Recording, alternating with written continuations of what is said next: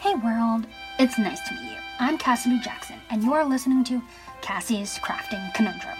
More Gen Z authors seem to be coming out of the woodwork in the past few years, myself included. And I want us to be able to have a safe space to express ourselves, since the online world is a scary place, and we might feel extremely alone. In each episode, I am highlighting an amazing Gen Z author who has agreed to share part of their story online. Sit back, relax, and please, remember, you are never alone as an author of any age.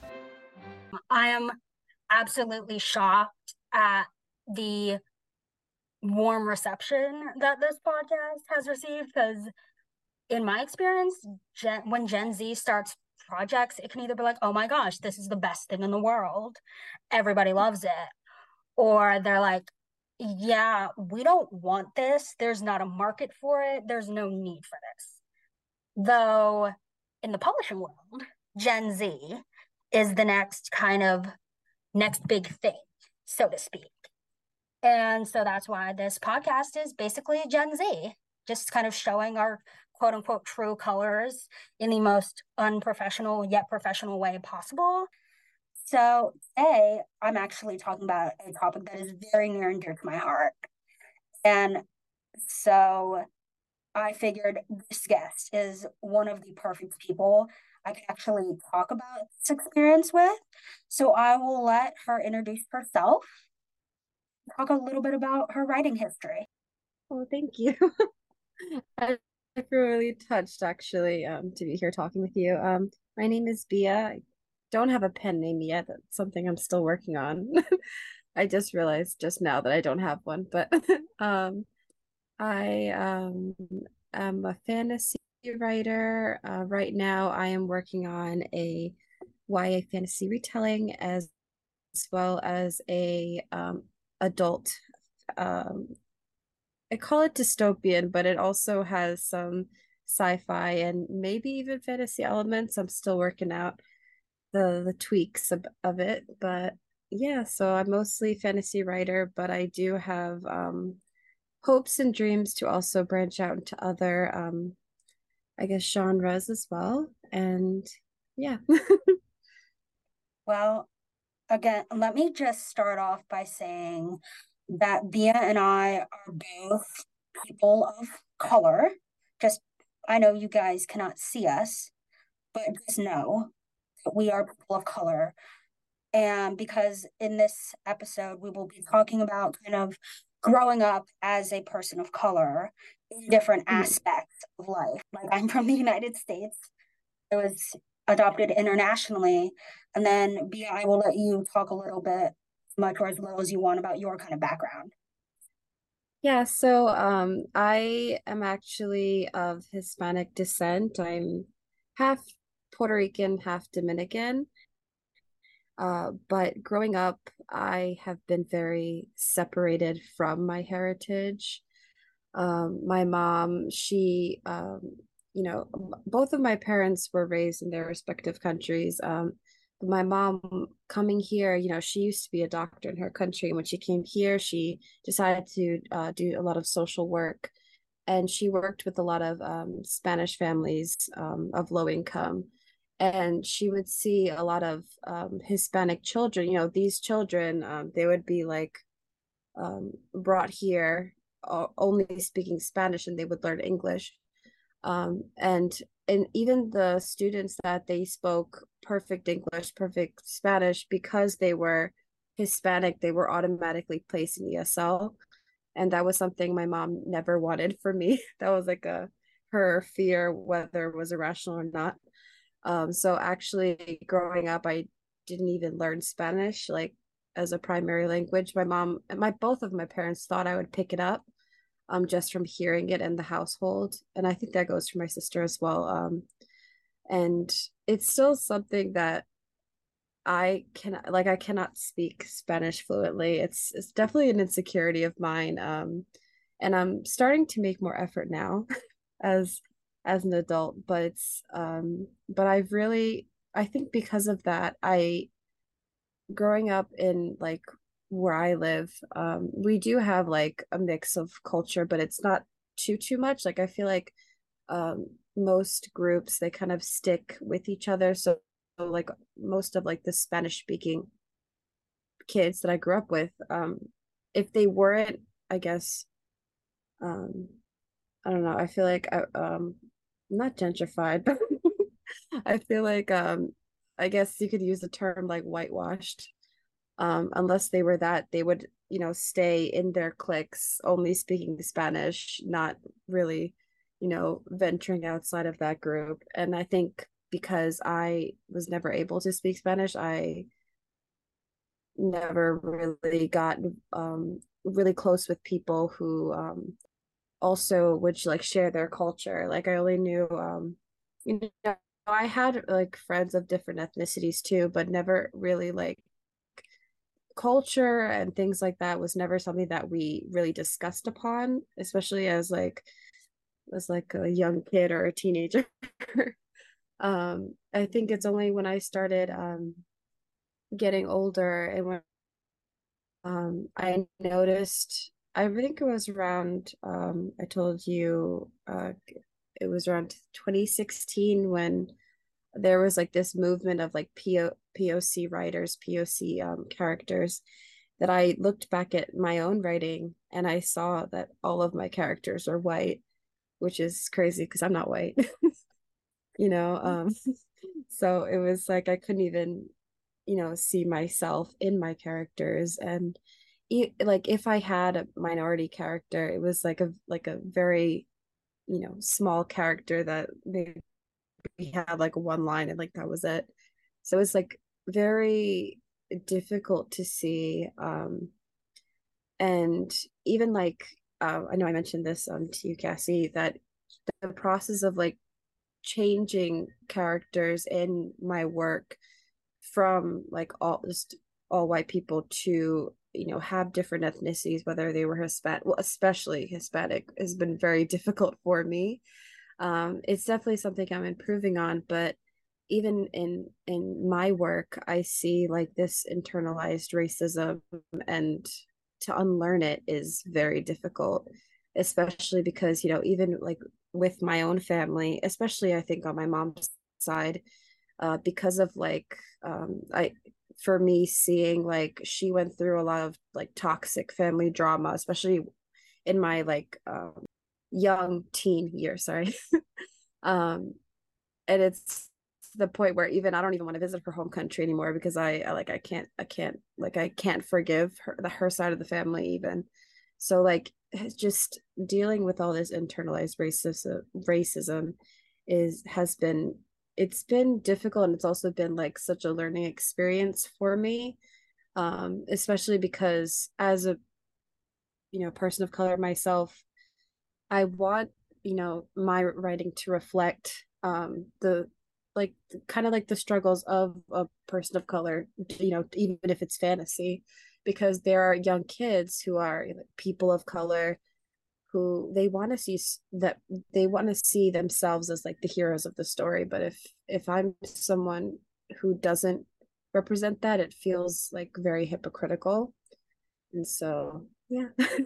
No, I definitely, as you were telling your story about, how you were kind of, if you were whitewashed in a way, I feel like we're on opposite ends of the spectrum. Like you come from an immigrant family, and Hmm. I have white parents, very what probably people in your community would call whitewash. Hmm.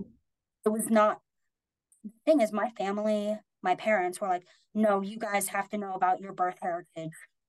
Kind of like, I guess you and Spanish, where your mom was like, no, I don't want my daughters speaking Spanish because, Hmm. and English, the second language, classes are very real. Hmm. And it's a very real experience that many, many people go through, whether they are Hispanic or Asian, just any person of color who maybe has parents with a slight accent put in there just Hmm. because it is assumed that they just don't know English. Right. And I'm glad that you brought that up because that's a really big topic in terms of people of color in the United States and Hmm. other countries where Caucasian or white is the predominant, for lack of better terms, ethnicity in the country. And I grew up in a very diverse area of the country on the West Coast. And I moved at 13 to the Midwest, which, if you know nothing about the Midwest, no, it is mostly predominantly Caucasian and white. Right. There are a lot of Europeans that live in this area of the country.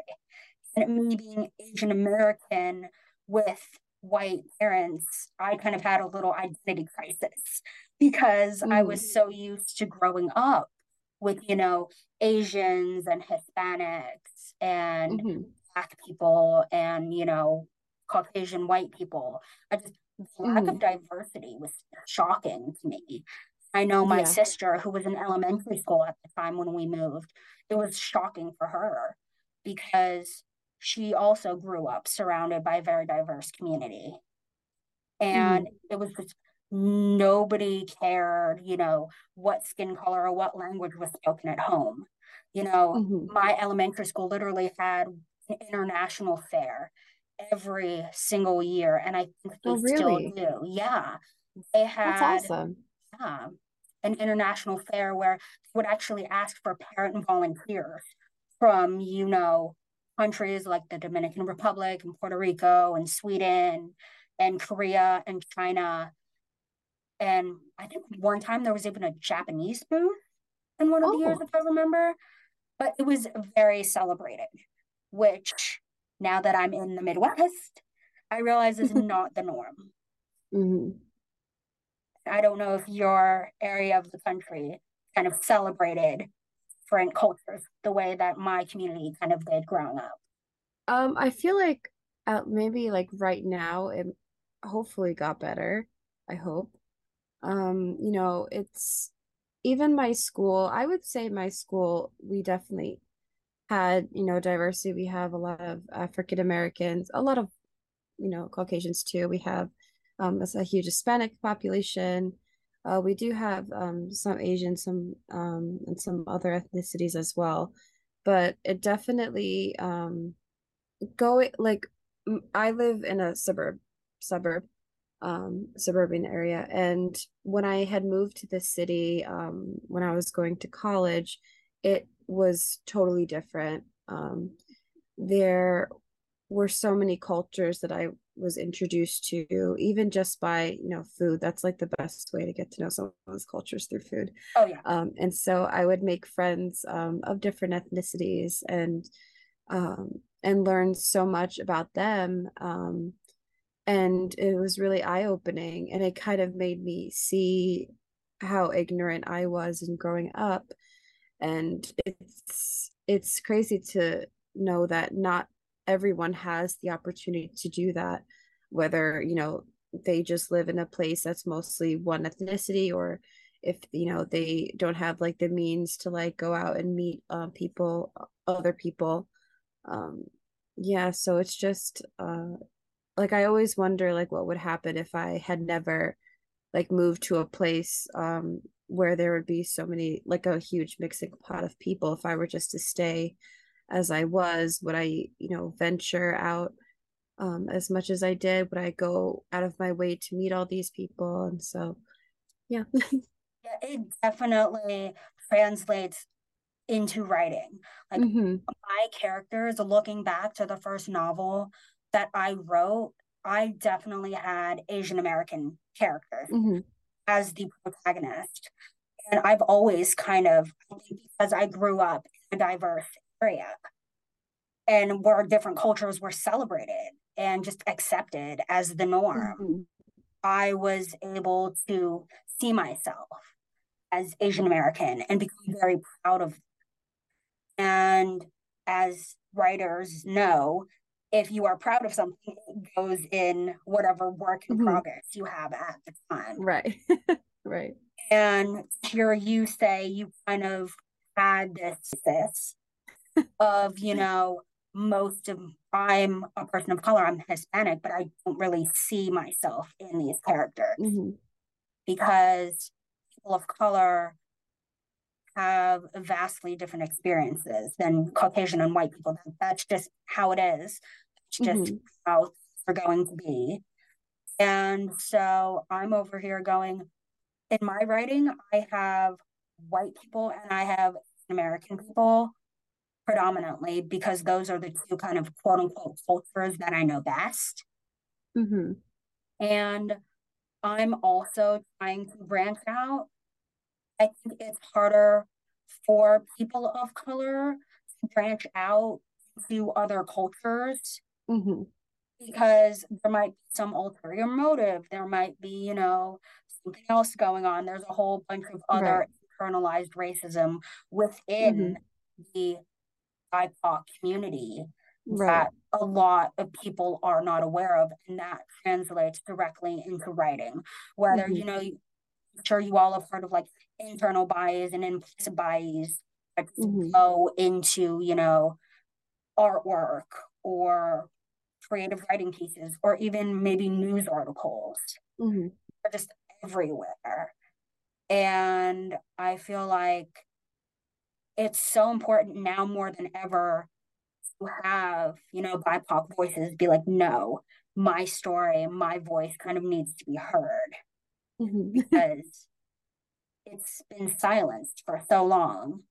I Right. know in California, it was the Chinese immigrants in the gold rush. Mm-hmm. And then later on, and throughout history, it was the Mexicans and Hispanics in the country who were just like, missionaries decided, okay, we're just gonna, better terms, Americanize you and make Mm-hmm. sure that you're going to basically become one of us. And again, you used the term whitewashing in the beginning of the episode, and I think that's basically what they did. Mm-hmm. And ethnicity is more about culture than skin color Mm-hmm. because what I've noticed, because I now go to a very diverse university where, again, I'm surrounded by many different cultures, many different people, and I'm being reintroduced to some of the cultures that I've kind of forgotten about because I've lived in the Midwest for so long and it's not Mm-hmm. exactly celebrated. And I'm trying to bring that back into my writing because their cultures should be celebrated by other Right. BIPOC authors, I think. If you want to learn about a culture, learn about it. I probably will actually start to research other cultures just to be like, what cultures are very similar to, my birth countries. And then Mm-hmm. kind of spreading out, the different Asian countries, Southeast Asia, East Asia, whatever. For Asia, there is. And like, there are so many different cultures within, the Asian American community and within the Hispanic community. Mm-hmm. There's a lot that a writer can work with if they're not quite comfortable branching out to, you know, I probably would not research quite yet, somebody from Puerto Rico or the Dominican Republic, just because for me, I would feel that's kind of like, well, what? And going back to kind of Mm-hmm. the judgment thing of internal racism going on, like, what would people from that country think of me?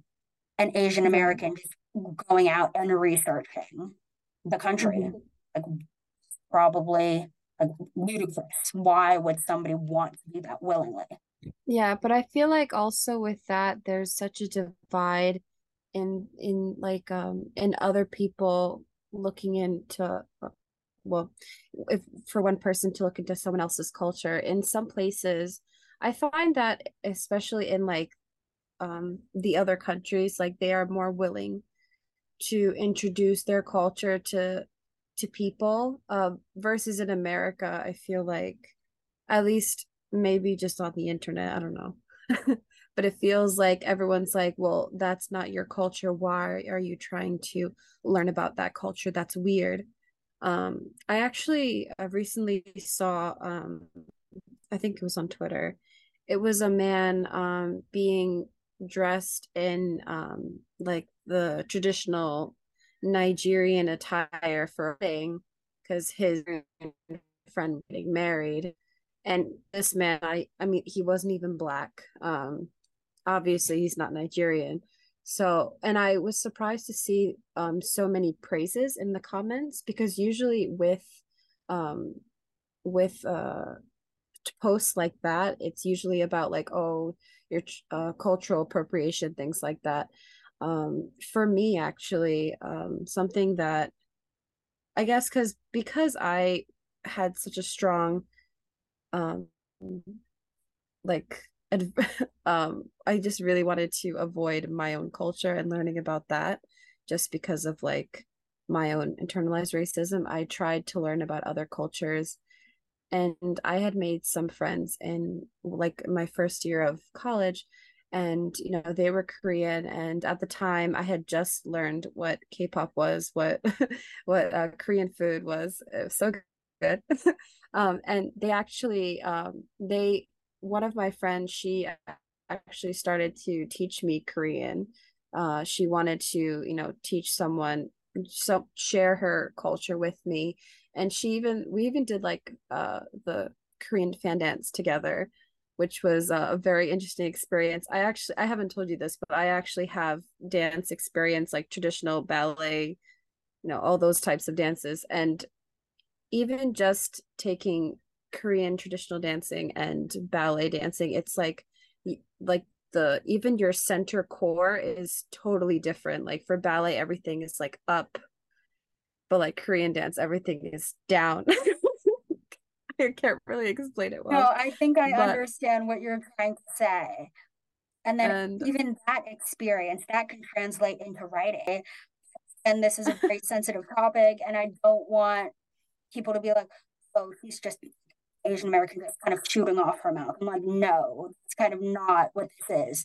This is me being like, BIPOC authors should actually learn about other BIPOC authors, cultures. I agree. I Because agree. there are so many fascinating cultures out Hmm. there that are not being explored because I'm sure most people are like me, where they're like, oh, I don't feel like I should go into that culture because I'm not specifically from that culture. Hmm. People are going to find that weird, and people are going to be like, oh, you're just culturally appropriating. That's not okay. There's a difference between cultural appreciation and cultural appropriation. Hmm. And I might Right. actually explore that in my young adult rom-com that I'm writing right now, where one main character is Chinese American and the other one is French Korean. Hmm. And they're both kind of exploring different angles. Okay, I'm Chinese American. What does that mean exactly? And so Hmm. I can draw from my own experience as an Asian American and just be like, Hmm. okay, the broadest sense of the word. I don't know if I would feel comfortable enough going into specifics because, again, I guess I'm just trying to think of like, okay, if I was, Korean, or if I was Chinese or Japanese or whatever, I know I'm kind of like glossing over. I'm Asian American, and that is that. That's kind of, I worry a lot about kind of all of this because, again, I Hmm. am BIPOC. And so I'm kind of like here in the news and in history about, internalized racism within Hmm. each BIPOC community.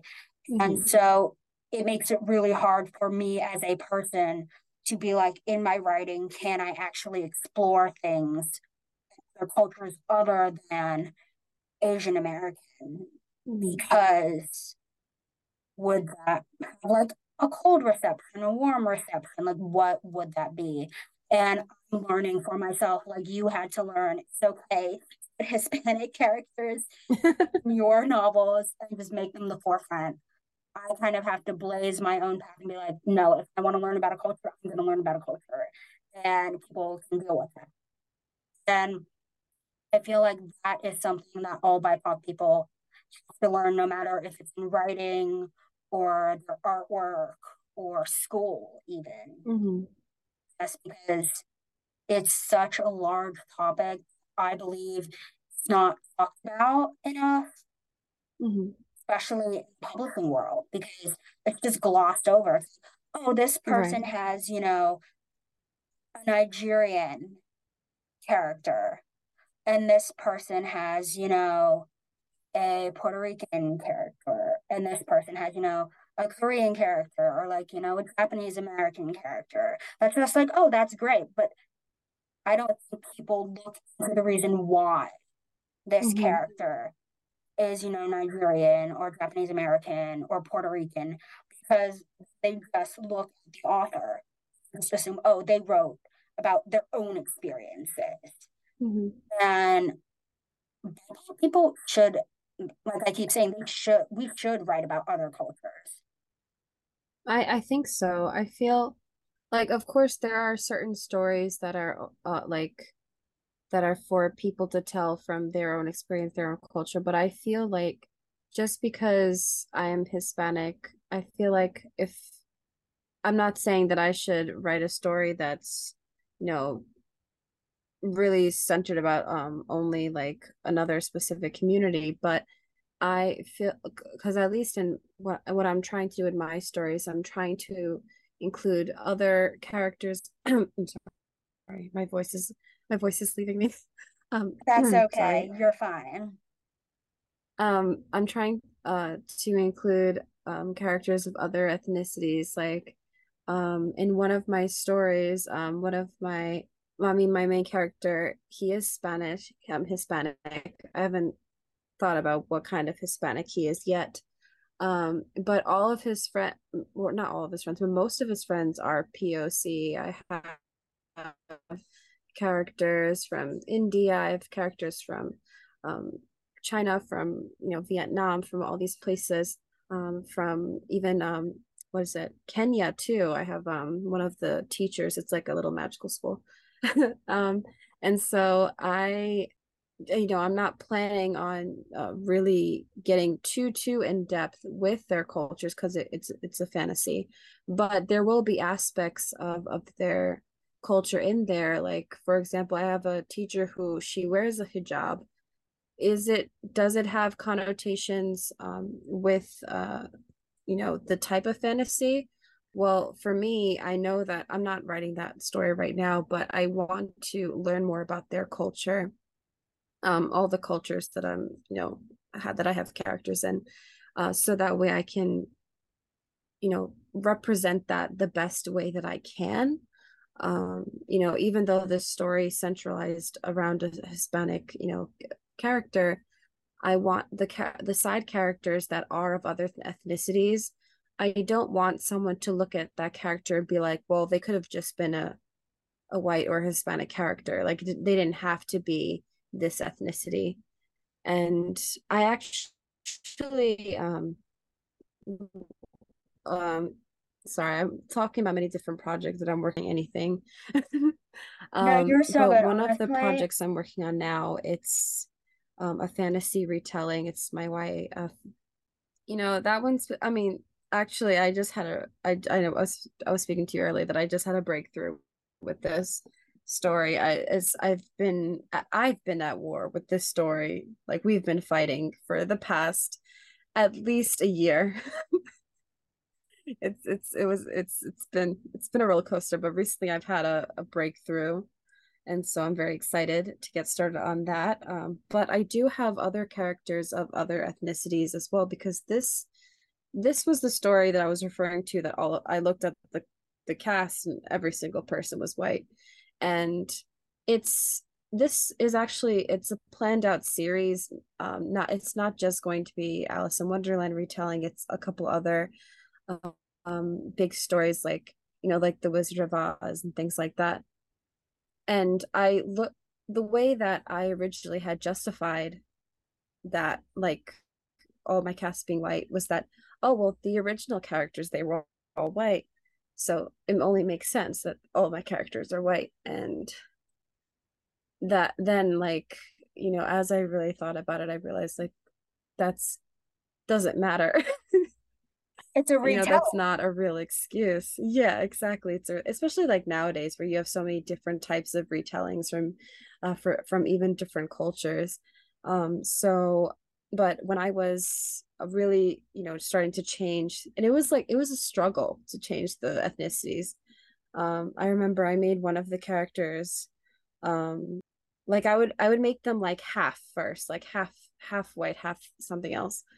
Um, which even doing that was a struggle, and it's embarrassing, I feel, to talk about it, like, because it's like of how hypocritical it sounds.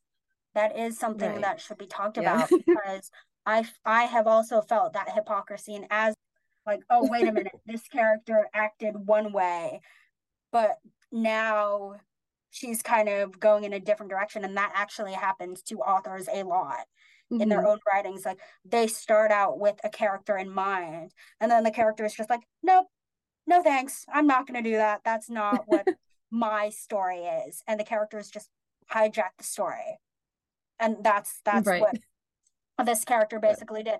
This character started off as, acting very kind of biracial, black and white, just kind of in my mind, that was just her. And now she's like, oh, wait, she's kind of acting Hispanic in the way that she kind of my Hispanic friends act. And I know that's not how all Hispanics, mhm. but again, like it's okay to draw from your people of POC friends because if that Mhm. is how you were introduced to the culture, like you and your Korean friend, if that is how you are introduced to the culture, then go Mhm. ahead. The invitation is there. They're Mhm. introduced to I was introduced to Mexican culture through my friend's food. She would just be Mhm. like, my aunt made me this, or my mom made me this. And I'm like, that sounds so good. Really is like genuine Mexican food is So so good. so I might actually just make my Korean, my French Korean best friend Hispanic just because she just exudes Mhm. that confidence that my Hispanic Mhm. friends have. And it's just like, okay, sure. Now you Actually, guys got some live kind of picking a writer's brain about how characters are made. right. There you Actually, it's funny that you say that because in my fantasy retelling, there's actually three three characters that I actually, maybe it was unconsciously that they became that way afterwards, but looking at them now, I can see the people in my life who they kind of, it's like copy and paste. I have two of them are characters that were made before I met those people, and then, as I was changing their ethnicities, I kind of put those people into them. So, sorry. My first one is my main character. She's actually, she is half Korean, half white. Um, no, she couldn't escape being the half white, I guess. Everyone else changed but her. go. But actually, there is a reasoning why I did it. She's actually, based off of two of my middle school friends. Ah, One of them, she's Chinese, and one of them, she's actually a quarter Japanese. But they both kind of had this like rebellious, cool streak about them that I gravitated towards when I was younger, and I was like, oh my God, they're so cool. I want to be like them. And this character is very much like when I created her, she was everything that I had wanted to be, at my middle school, high school age, that kind of cool, rebellious, I don't care vibe. She's not really like that anymore. She tries, but she has flaws now. But but she's very much kind of based off of them. And also I have two male characters who I based off of two male friends in real life. one of them, he is Spanish, and I based him off of one of my Mexican friends. And then I have his character's best friend, who isn't really a big character in the series. He literally, from the name, I copied her Yeah. person that I know. Spoiler alert It's for like people who Ecuadorian. read Like Bia's book. from the name, like if he were to read this. No, honestly, I feel like my Mexican character, who is the best friend of my French Korean character, is a copy paste of my Mexican friend and just the adventures of her kind of growing up and then drawing from sorry, I love you my, to my Mexican friend. Like, I love you. Your family could definitely star in one of those soap opera kind of things. Oh yeah. It Uh, is very dramatic. And I'm like, you know what? I'm just going to take the dramatic flair of her family, put it into this character, and then kind of put some of her mannerisms into this character, whom you all now know as Mexican, just because, unconsciously, again, because you have friends who are different ethnicities and different cultures, it's a lot easier, I feel, to kind of, lack of better terms, copy and paste like some of mhm. their mannerisms, but then also do like some of your own research if you want to, whether it's on the internet or just asking your friend. I actually have asked some of my Right. friends, you know, about their cultures, and I'm like, hey, we're kind of thing. Insert very niche, very specific cultural question here. And they're like, Essie, what is going on? And I'm like, nothing. It's fine. Everything is good. Everything is fine. Don't worry about it. It's fine. But then they know I'm a writer. So then it gets their brain going and they're like, and honestly, I feel like that's kind of the highest praise somebody can get. You're kind of The immortalized. part that I love is Mhm. Exactly. I agree. I like if I had a friend who wrote even part of me in a character, I'd be like, oh my God, I'm so touched. Yeah. Actually, with like writing, because all of my other like things that I want to work on or am working on, the main character is Hispanic. The reason why Lacey is not my main character of the fantasy retelling is because at that time when I was changing everyone's ethnicities, it was the hardest for me to that was when my internal racism was kind of at its high. Which is crazy to me because my one of my best friends is Dominican and I and I don't hold, I don't even like think about it. But I think when it comes to like me and myself, it's like there's like all this like I don't know, like anger, resistance. Um and so that also kind of reflected with my characters. And so I just chose an ethnicity that I was interested in learning about, which at the time I had met my Korean friend. She showed me all these things about her culture, and I was like, well, I can put that into her. But, the way that I can relate to that character as well is that she also can't relate to her culture, which is a part of why she has a what is it, a strained relationship with her mother, actually, which kind of reflects my own life, not completely, but so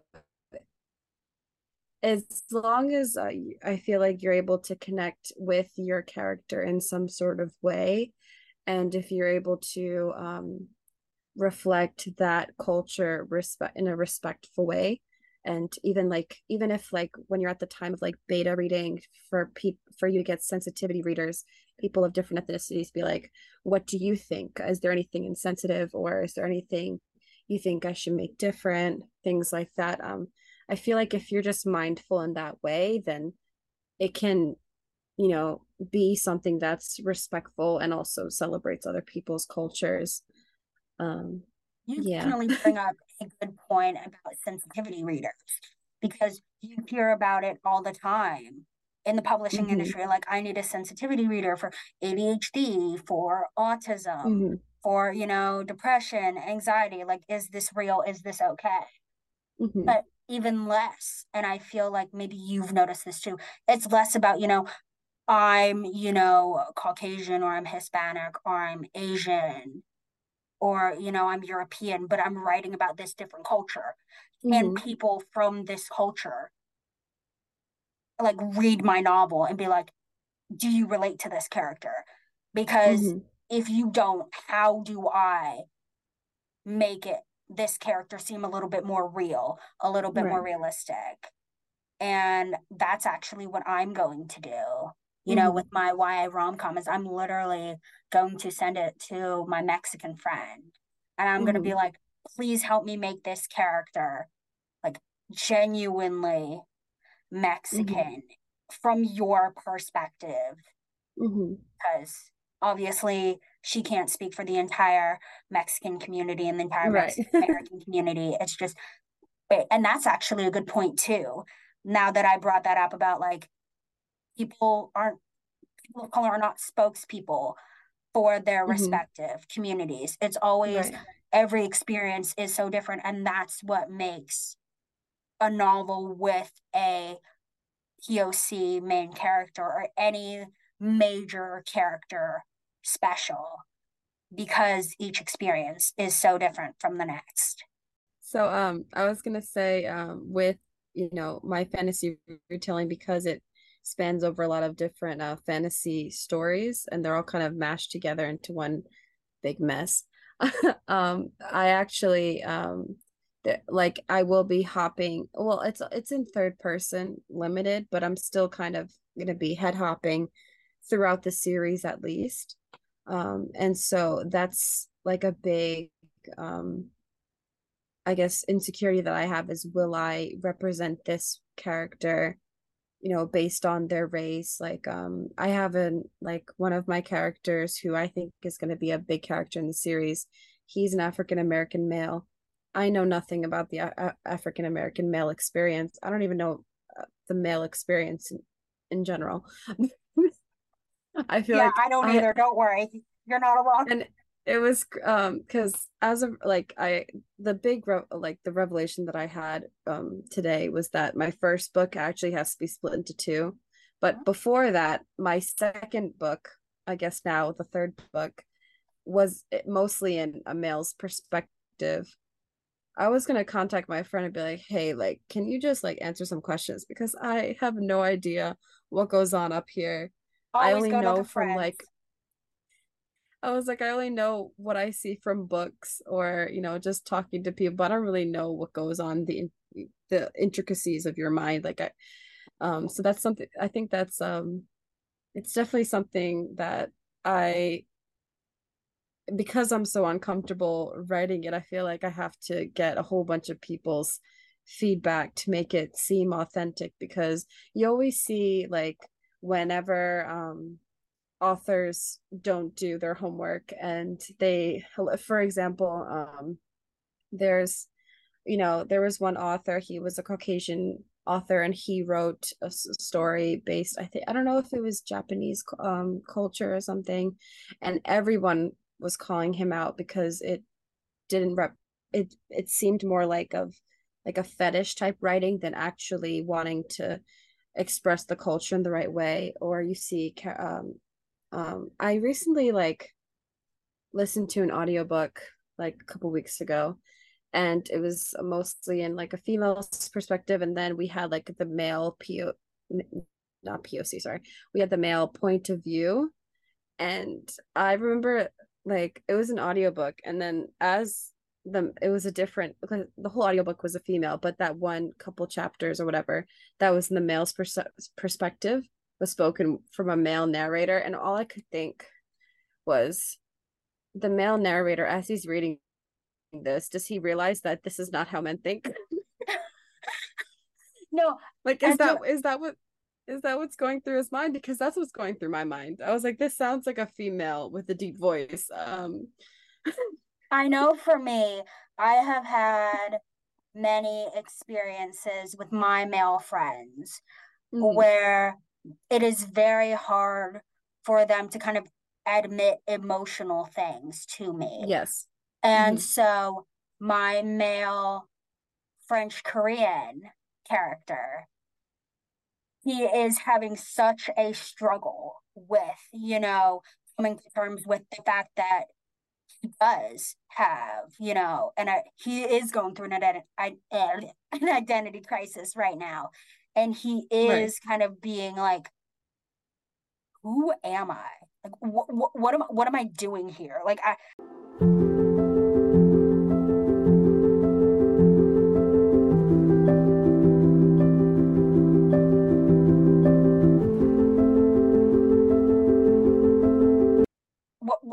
Hmm. what is my purpose in life? Like, I don't know who I am. I don't know, what is going on. And then bringing into that the male perspective from my male friends, at least, of just being like, are emotions like okay? Like, I know they're Hmm. okay, but I feel this stigma about like emotions aren't okay. Like, I Yeah. have one friend where whenever I say something really deep about emotions, he's like, I feel that. And I'm like, this is actually good material for my male main character. But also, like, the fact that he is also Asian American, which also helps with the fact that he is sort of like a copy and paste of all of the male interactions that I have had over the years, whether it be, with a white person or,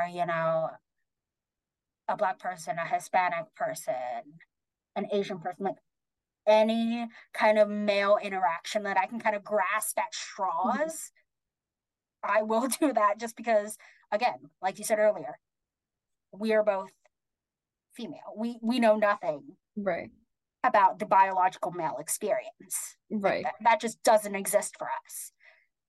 And Right. I think the fact that we are doing our homework and we are trying to uncomfortably pick people's brains, because Hmm. I feel like the writers who make other people uncomfortable in their research and in their writing is because they did their homework and because they were able to kind of be like, get, those sensitivity readers, whether it be on culture or, any type of chronic illness or any type of, Hmm. mental, emotional, physical, whatever.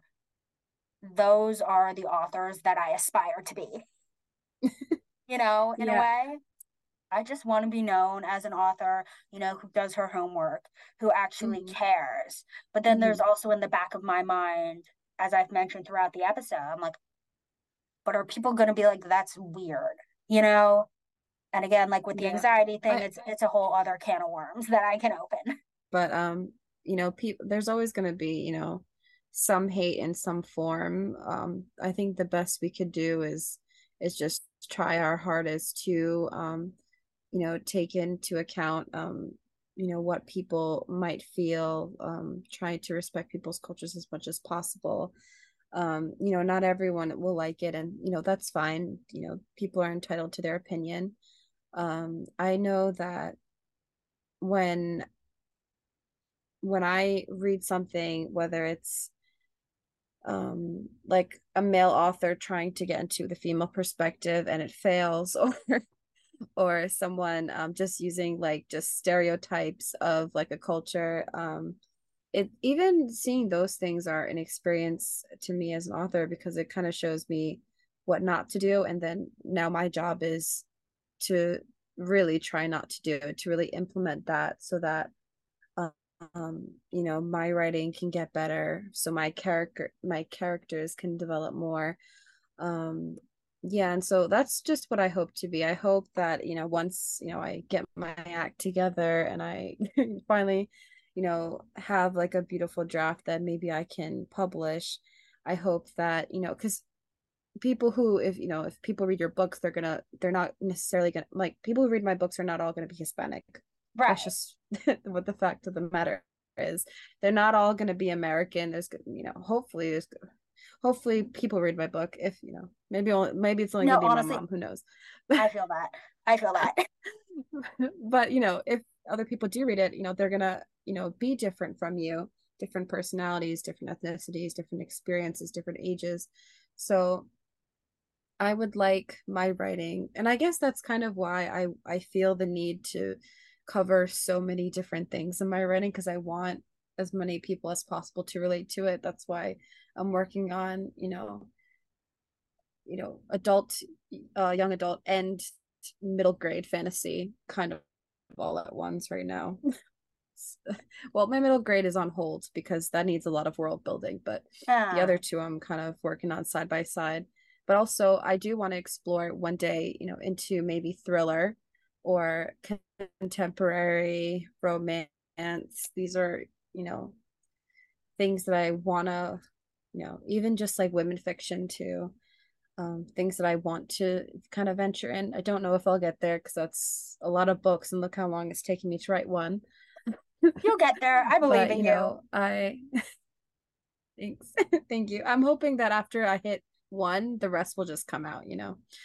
They say it gets easier.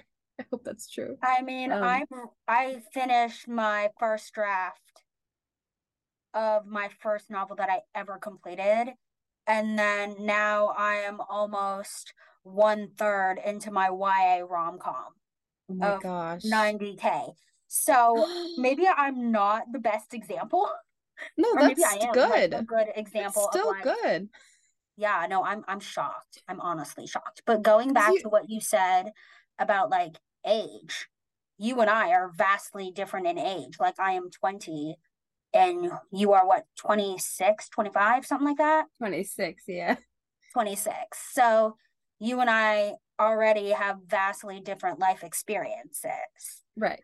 And I have honestly learned so much from you about, Oh, life and about,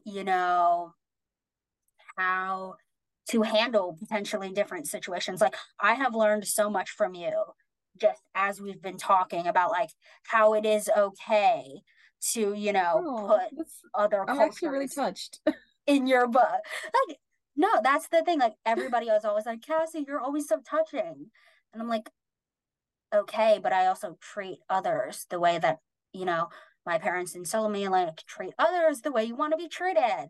And so Right. that's I feel like that also doesn't correlate to my, characters in my books because those poor babies go through so much. Like, They it's always not even do. funny. Like, you can be the nicest person in the world in real life, and then you can read a book. Like, Brooke Riordan, for example. Like, he's a very good example of what we've been talking about the entire Yeah. podcast. And by the way, we are actually recording this on August 18th. So, the big announcement came out, and Bea and I kind of fangirled for a very, very long time over this Oh my gosh. because Yes. it's just, but I kind of aspire to be like Rick Riordan in a way where we can tell Mhm. like he's done his homework. We can Right. tell like he potentially got sensitivity readers Hmm. or he did a lot of Right. homework very in depthly. Actually, right. You know, No, I just aspire to be like him because, he is somebody who wholeheartedly throws himself into, Greek mythology and Roman mhm, mythology and Norse mythology and, Egyptian mythology. But he has, POC characters in there. mhm, And as we've been talking this entire time, it's been running in the back of my mind. Like, if Rick Riordan can do it, like, that is kind of where I aspire to get to at mhm. some point. Right. Actually, it's funny that you bring it up because like I was never a reader growing up at all. Like my parents would try to get me books. If there were no pictures, I was not reading it. That's just the matter of the fact. Like I was like, there's a movie, like Harry Potter, there's a movie, we're watching the movie. We're not reading that book. That book is this big, we're not reading it. So, um, But in this, I think I told you this story, but in the sixth grade, we were given a book to read. I would never read the books either. I would always spark notes everything. Even up to high school, I was in AP classes, spark notes. Even though they told us not to use spark notes, but I did it anyway. Oh, you're not alone. You're not alone. Trust me, Right. you are not alone. Um, anyway, sorry. So in the sixth grade, we had to read The Lightning Thief for an assignment. And I have never devoured a book ever in my life that quickly. I think like the next week, like I went to my grandma's and I was like, oh my gosh, let's go to the bookstore. I want to buy all these books. And I bought the rest of the series. And I think the first book of the Kane Okay. Chronicles, I'm Yeah. sorry. I think that one's even signed because it was like right when I think I have to look for it. I'll let you know. Oh my gosh. Um, The internal jealousy that I have right now because you have a um, signed copy of an early book. Ah, yeah, sorry, continue. no, I think like it's one of those like the bookstore had them signed already and I bought it. I think I definitely have to double check. But I'm Either way, pretty it's sure cool. Either it way, is cool. that's Yeah. amazing. And I devoured that series. I actually asked my teacher at the time. I was like, I already read it. Can I like the book? Can I read these during classes? She was like, yeah, sure. And that's actually how wanted to start writing because I had never fallen in love with a story like ever, ever. um, and it's funny because I believe it was like around 1 or 2 years ago, either right when they announced that they were filming for Percy Jackson or right before, I bought the box set of hardcovers because I have like still those old paperbacks, but I'm not a fan of paperbacks because they get ruined really quickly. And also, I had when I was in sixth grade, I had lent them to a friend, and she was not nice to books, apparently. So they're all kind of messed up. Yeah. I feel that. I had like I feel that. chocolate stains in there, some rips, some bends. I like nice, pretty books, so I rebought the series. I still have those old books, but I rebought the series, like the box set, and I started reading them again, and I fell in love with the series even more reading it as an adult. Like I was laughing, crying like every other page. Like it was truly an amazing experience, and I The definitely want to fact reread that an them. author can be relatable to me as a 12-year-old, and then me as Right, a 16-year-old, and right. then 18, and now I'm 20, about to Mm-hmm. be 21 this year, which is absolutely wild. It terrifies me. That is also kind of the author that I aspire to be like. You can just keep coming Right. back to my books and be like, Mm-hmm. I felt this at this point in my life, but I'm also feeling it at this point in my life, and this point in my life, and this Right. point in my life. And that carries on as you're a person of color. And it should carry on throughout your like people of color, like you characters who are, people of color Right. in your books if you're spanning multiple years. Oh my gosh, I cannot speak. I am so sorry. I No, it's apologize. okay. No, no, it's okay. Neither can I, so. And going back to that, as like you said, as long as you before we went on this Brooke Ryan tangent, like if you do your homework the right way Mm-hmm. and you do it thoroughly and respectfully, like Rick Riordan has done, and he has even said like there are times where he wished he could have written this part differently or this part differently and blah blah blah blah blah. And I'm like, you did a good job already. Like this is great. What are you talking about? And that Yeah. also goes to show like as I'm writing my, character, my characters, my YA dystopia, and my characters in my YA rom com, I'm like, I'm discovering who these characters are. Mm-hmm. I literally discovered in this episode, like, no, somebody is Mexican and she will remain Mexican for the rest of the writing of this rom com first draft. And that's just how the writing process goes, whether Mm-hmm. it's writing a character or outlining, like you've literally been at war with this Alice in Wonderland retelling. Yeah. And I'm like, For a long I have time. felt that. You are not alone. Like, whether it is the characters causing mayhem or the plot or both, there is always something that is going to cause mayhem in Right. every single draft, is what I'm realizing. Mm-hmm. And There's in never this a one, peace moment. yeah, in my YA dystopia, it was my plot. My plot would not come.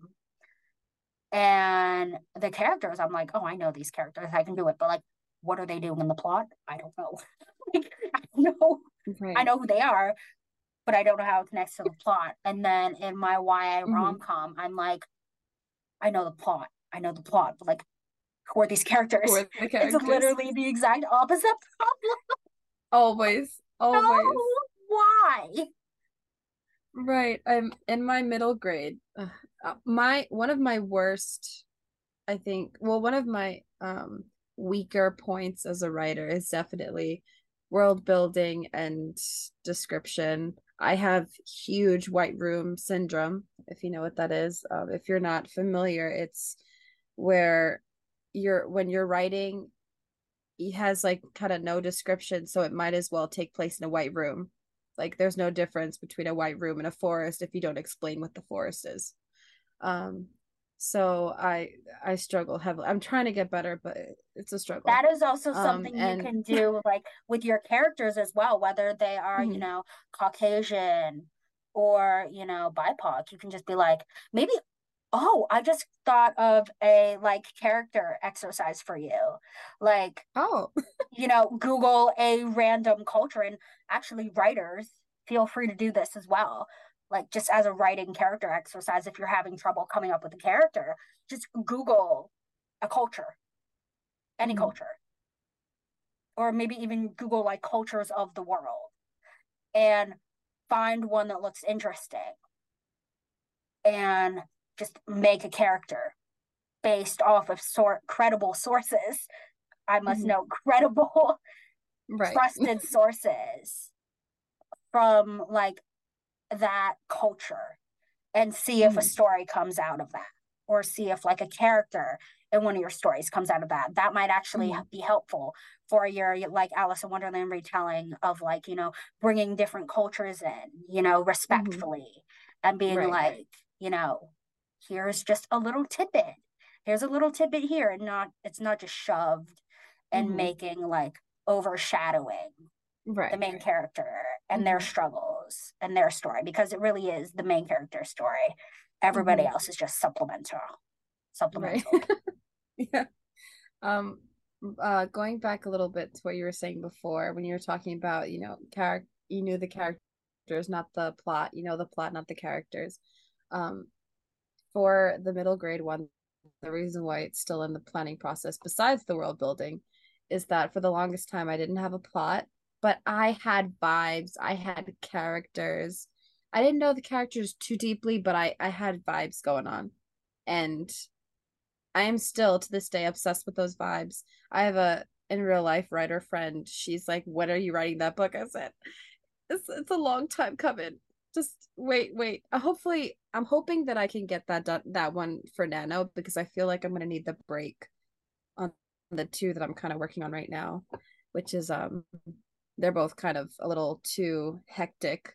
I need something with cute vibes. Sometimes cute Um, vibes is all you need. That's basically what right. my rom com is. It's based off of a dream that I had, actually. Hmm. And then I wanted it to be like an Anne of Green Gables, like romance kind of style.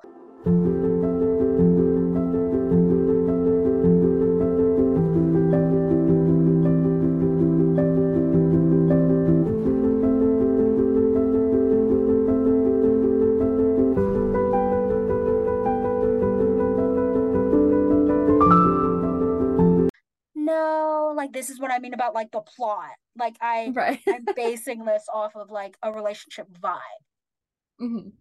But I'm who are you? Like who are I don't know who you are.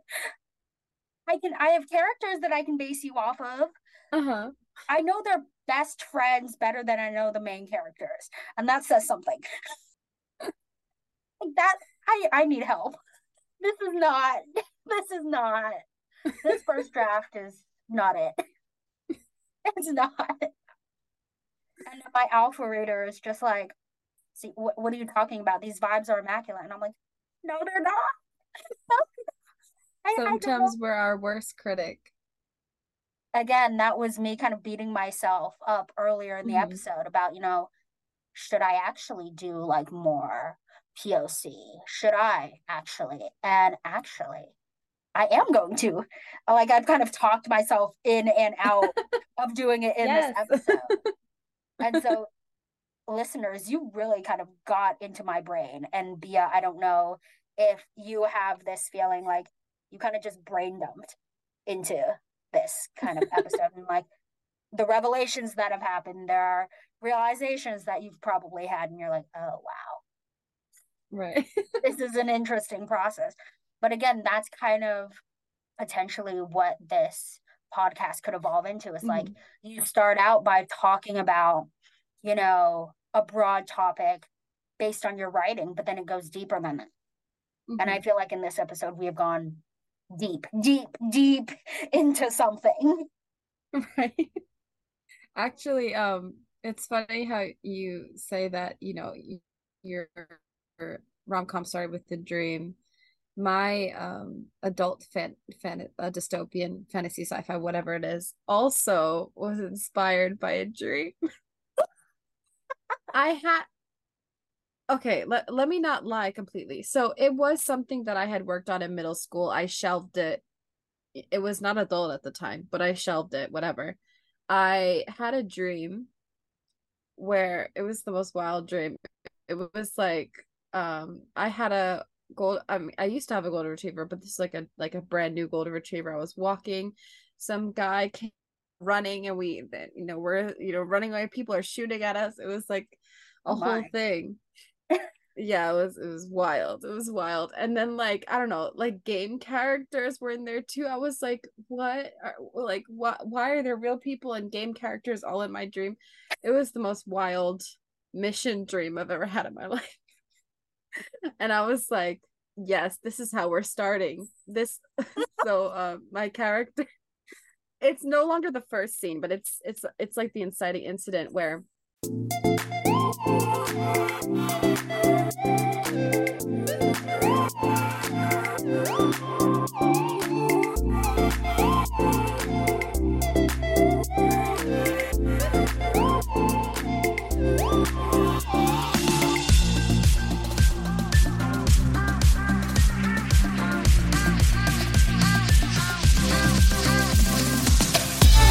so yeah, I kind of it definitely changed because it was pretty close to the idea originally, but it definitely has changed since then. But the core is still there, and just you saying that it just brought up memories of that one dream that I Now I'm yeah. So curious. I'm actually uh-huh. curious. Is there a dream that Mm-hmm. you can describe extremely vaguely that you would want to base an idea off of? This can be like a shelved work in progress or like an actual work in progress. Like what would your dream like do? And I know this is like a horrible thing to ask you because I'm I like, like I'm thinking I'm trying to remember, I don't have great memory, but I'm trying to oh, remember like a dream. Um that might be like the closest one that I have to that.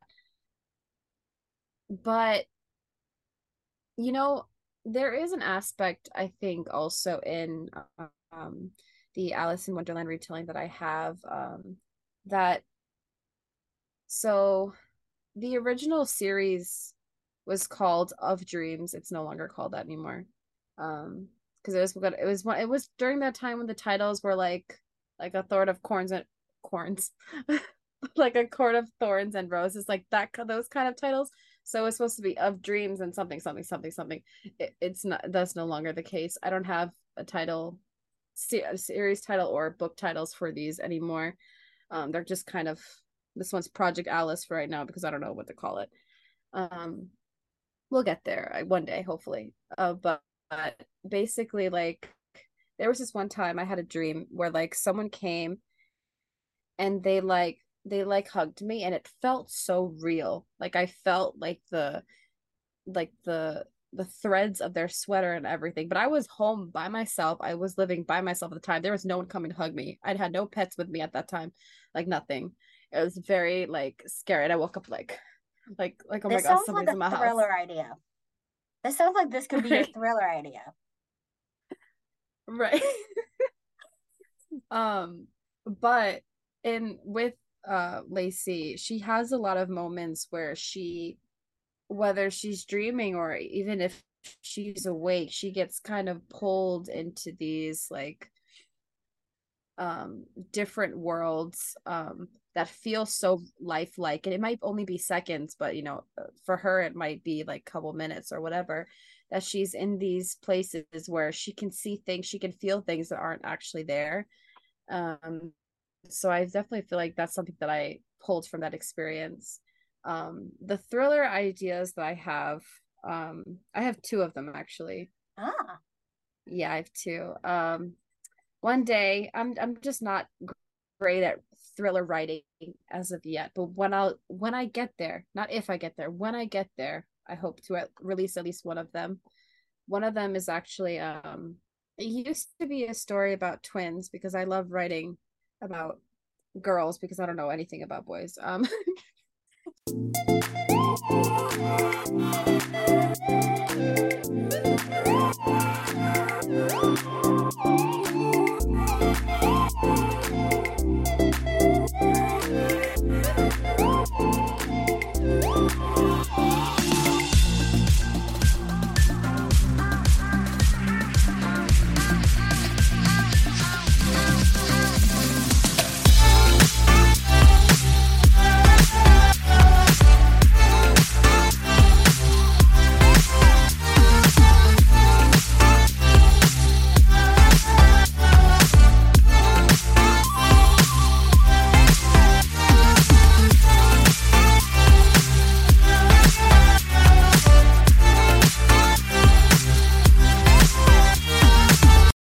Yeah, so it's very much a toxic school environment, which is something that I've always been fascinated with.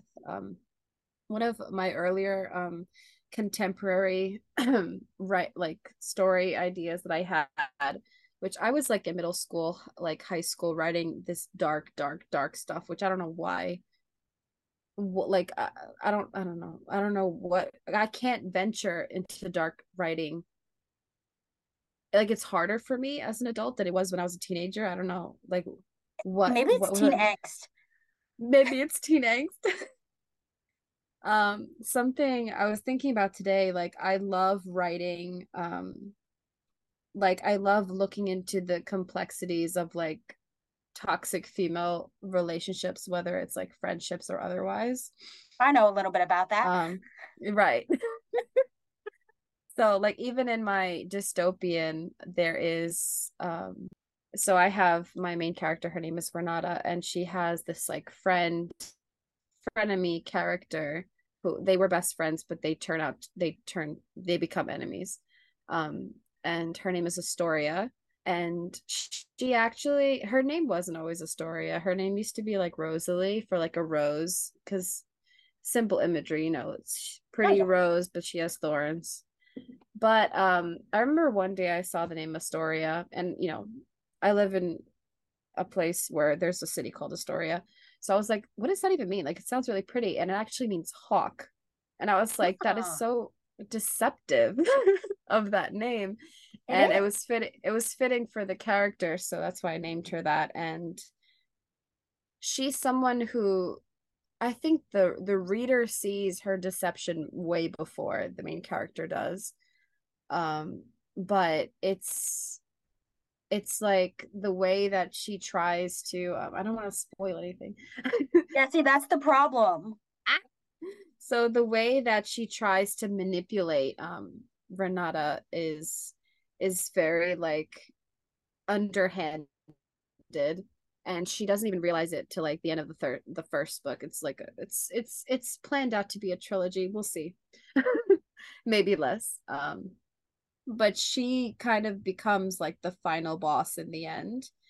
And actually, this is kind of off topic, but I created this relationship based off of I don't know if you've ever watched anime. I based off of Naruto and Sasuke's relationship from the Naruto series, if anyone watches anime. You probably just got a whole bunch of because fans right now. right. I'm very much into fandom. Not a lot of fandoms, but the fandoms that I'm in. Um like their dynamic as like brothers and rivals is something that I wanted to incorporate, but with girls. So, and it kind of works out because they kind of grew up almost sisters and they became kind of bitter rivals in the end. Does Astoria get redeemed at the end? I don't know yet. Maybe, You'll maybe figure not. it out. Yeah, we'll figure it out. But in another work that I was doing, like in my teen angst years, I guess, is a lot of, I know that we had talked about like toxic female friendships, bullying, things like that.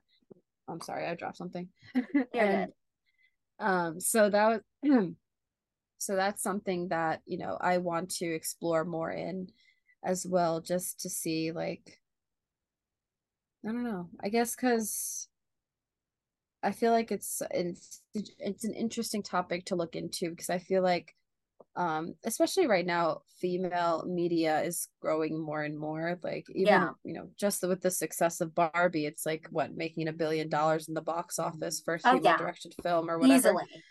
Yeah, so I feel like we're coming into a time where female voices are becoming more and more important. And I was also thinking about my writing, how I can do that. And people are so quick to be like, oh, if you write toxic females, it's anti-girls or whatever. But I feel like there's a lot of like intricacies that you can find within those friendships. And you can look into like the why people think it's okay to act the way they do. Oh And I was thinking about like a lot of like even just children, they're kind of a little heartless in their core, and in a sense, in the way that I get that. if they do something wrong, they don't see why they're doing wrong unless they're told. And as they mature, they kind of realize, okay, this is right and this is wrong. And and some people, it takes them a lot longer to learn, and some people, they just don't want to learn, right? Hmm. And so that's something that I kind of find fascinating, and it's something that I would like to explore in the future. I just don't feel well equipped enough to write that yet. Actually, I wrote a snippet for like one of those story ideas, where like the female, the toxic person in that girl's life had passed away, and it's her grieving from that. And Hmm. this person was not good good to her, but she was still grieving that person and how that looks like. um yeah, I don't know, this is That really off just, topic, I don't know. no, you're good. You're good. That just reminded me of like my dream that I was going to describe. Oh, So okay. apparently, I'm on a ski lift. I've never skied in my life. I've never been to a ski resort. I've never. I'm a West Coast girly, okay? Uh-huh. But But they like, have mountains in California to ski. right, but I just never got. We never, like, my parents. I love them to death. I seem to be the only outdoorsy person in my family. And I was like 8 to 13 when I was living in California. Hmm. They don't drive.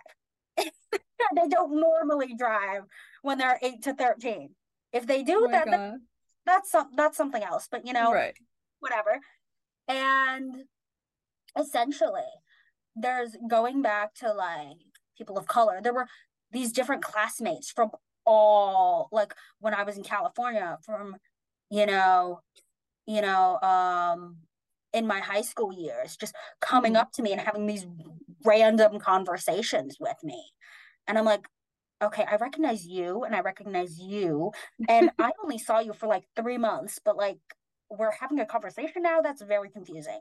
Kind of like yours, where it's like so real. Uh-huh. And I'm thinking like maybe potentially I can have like a main character kind of go through that. Mm-hmm. Maybe not a ski resort because ski resorts are expensive. And as a college student, I don't have money for that, like at least on my own. And maybe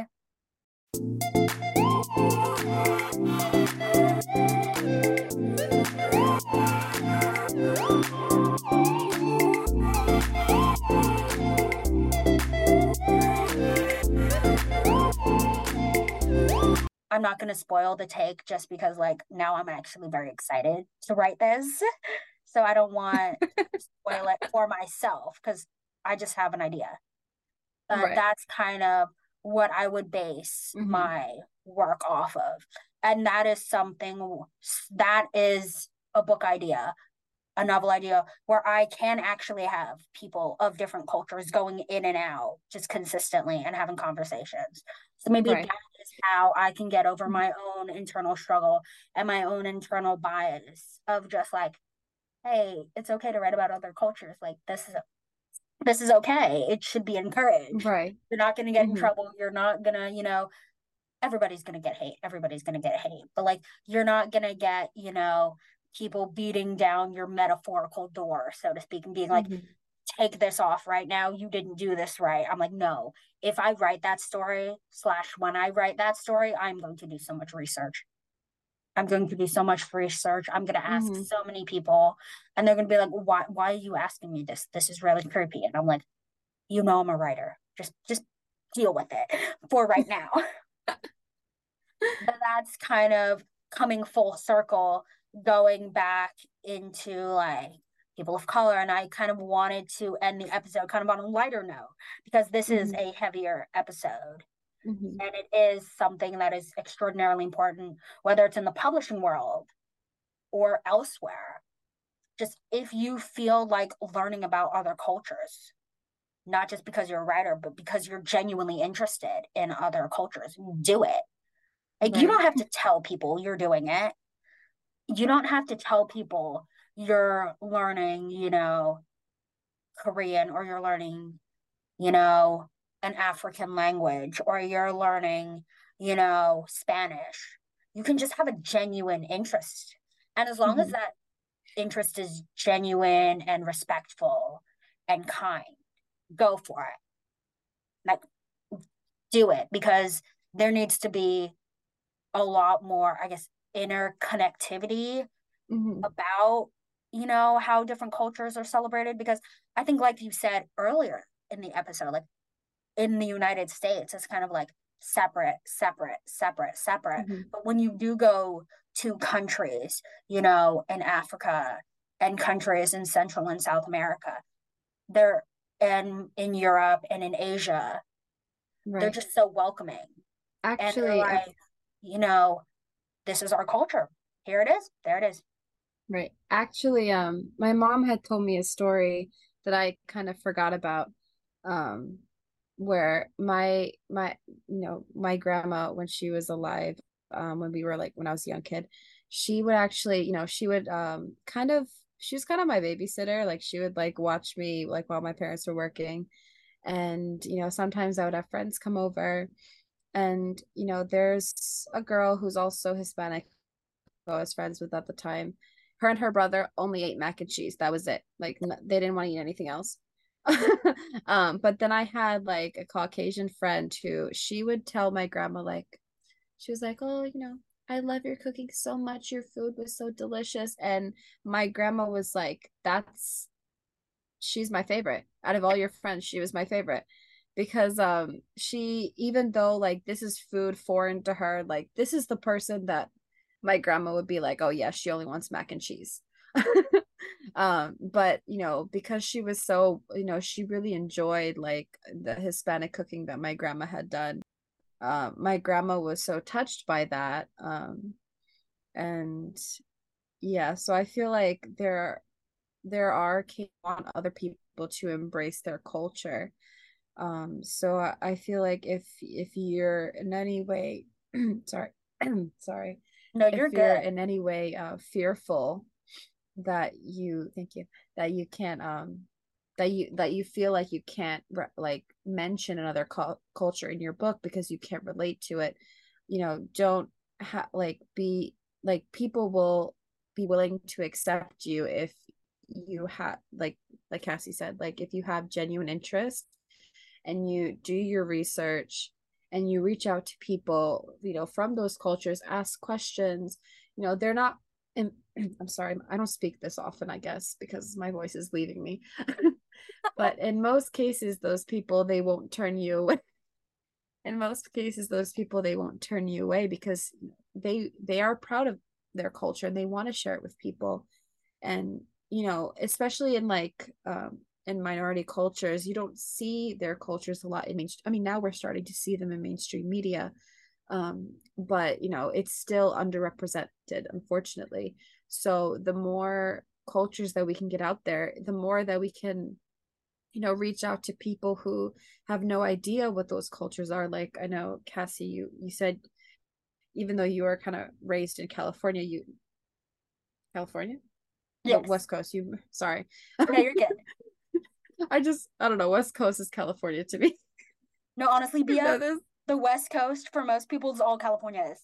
That's it. It's just California. What is another state? Washington. I always Washington State and I Oregon. Yeah, Oregon. There we go. I'm sorry. You're so good. Don't worry about it.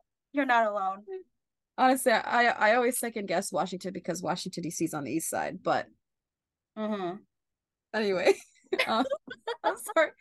I got thrown off course. Yeah. Anyway, so you said that you moved to I was the I was gonna say the Middle East, and that's not correct. The Midwest. The Midwest. I'm losing my mind. It's 1:30. That's why. It's Uh, okay. I know we've been talking, and I was like, you know what? It's No. late, but I feel like this is such an important topic for both of us that we're just like, we're pushing through. We're Right. going for it. I'm having a good time. Exactly. Um, We're losing our minds, but we're having a good time. yeah, losing my mind and my voice. Um, oh my gosh.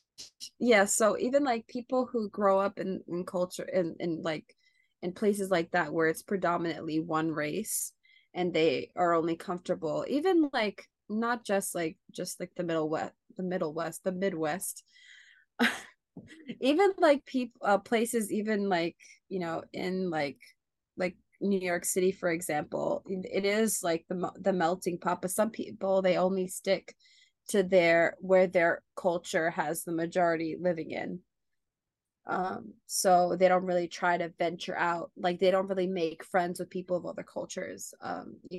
That exists too, and I feel like the more that we kind of segregate ourselves from other cultures, the more ignorant we are. And I feel like it's important to, you know, share with each other and so that we can learn and appreciate other people, because that's also where external racism comes in, which is especially in America is a big topic um of I can't think of words.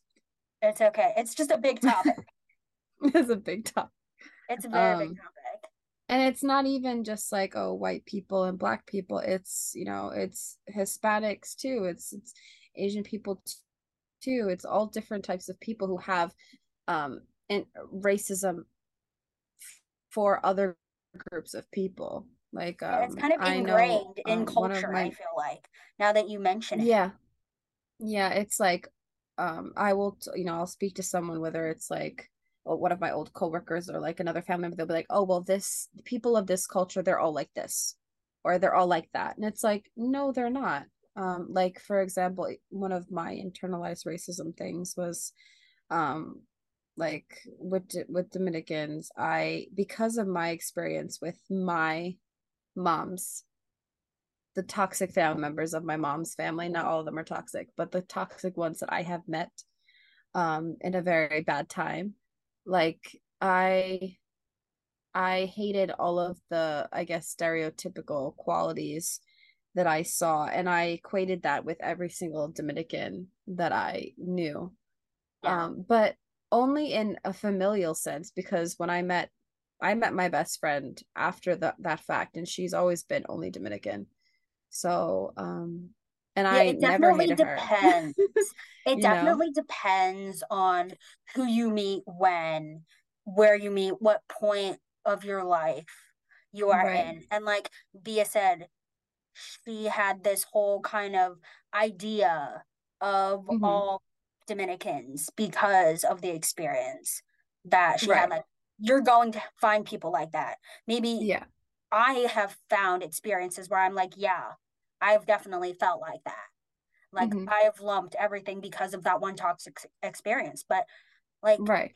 earlier in the episode, like, not, and like I said earlier in the episode, it's not, if you can embrace the culture and meet somebody else who is, Hmm. Dominican or, Hmm. Chinese or, somewhere from somewhere in Africa, you know, or from India. Like, there are so many good people Right. in the world. You just need to find it. And unfortunately, Right. the majority of people embellish and I guess embrace, for lack of better terms, the toxicity in Hmm. cultures. And I feel like as a writer, I need to be like, no, no, no, no, no. This is not right. We need to be celebrating other cultures. We need to Right. be embracing them in a healthy way instead of Yes. embracing them in the most toxic way possible, Hmm. which is where it seems to be heading right now. That's a whole other can of worms. This has been a very heavy episode. Just Right. thank you for No, thank you for having me. listening I'm to us sorry for being ramble. awkward. No, honestly, I honestly thought it was going to be awkward and it was going to be, but we had a lot to say. So if you made it this far, We did. I thank you. Seriously, thank you Right. for letting us into your life for For almost, I don't even know how long this is. right, for Quite listening long. to all my rambling. I get went off topic so many times. I apologize. You know what? Sometimes that's why I'm like, I specify it's a Gen Z podcast. You're going to get tangents. You're going to get, you know, this is what I basically want this podcast to be like Gen Z in a podcast. Essentially, that's what season one is. It's Gen Z in a Hmm. podcast. And I know you've listened to all 6 episodes and you're like, I can see Hmm. myself in every single one of my previous guests. Right. And I'm like, that is what I want from this podcast. And you listen to us ramble and you listen to us kind of rant a little bit, and you actually got some real kind of quote unquote writer tricks and writer kind of ramblings that we normally do to our writer friends, kind of in this podcast. So thank you, really. Thank you for this episode. Like, for letting me be a thank you for talking about your experiences. And I've learned so much from Oh, thank you you for just from having me. this. Thank you for And having me. yeah, of course. Well, all right.